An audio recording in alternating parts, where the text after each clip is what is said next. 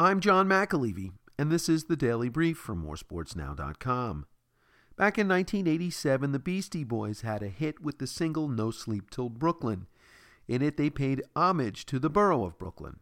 Well, local NBA fans, if you have been paying attention to the way Kenny Atkinson and his Brooklyn Nets have been playing recently, it might be time to start paying them some homage too.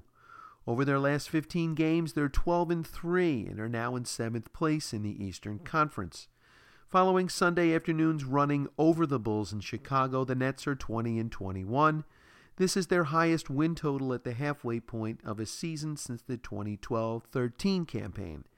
D'Angelo Russell has been the catalyst, scoring over 20 points in 4 straight games.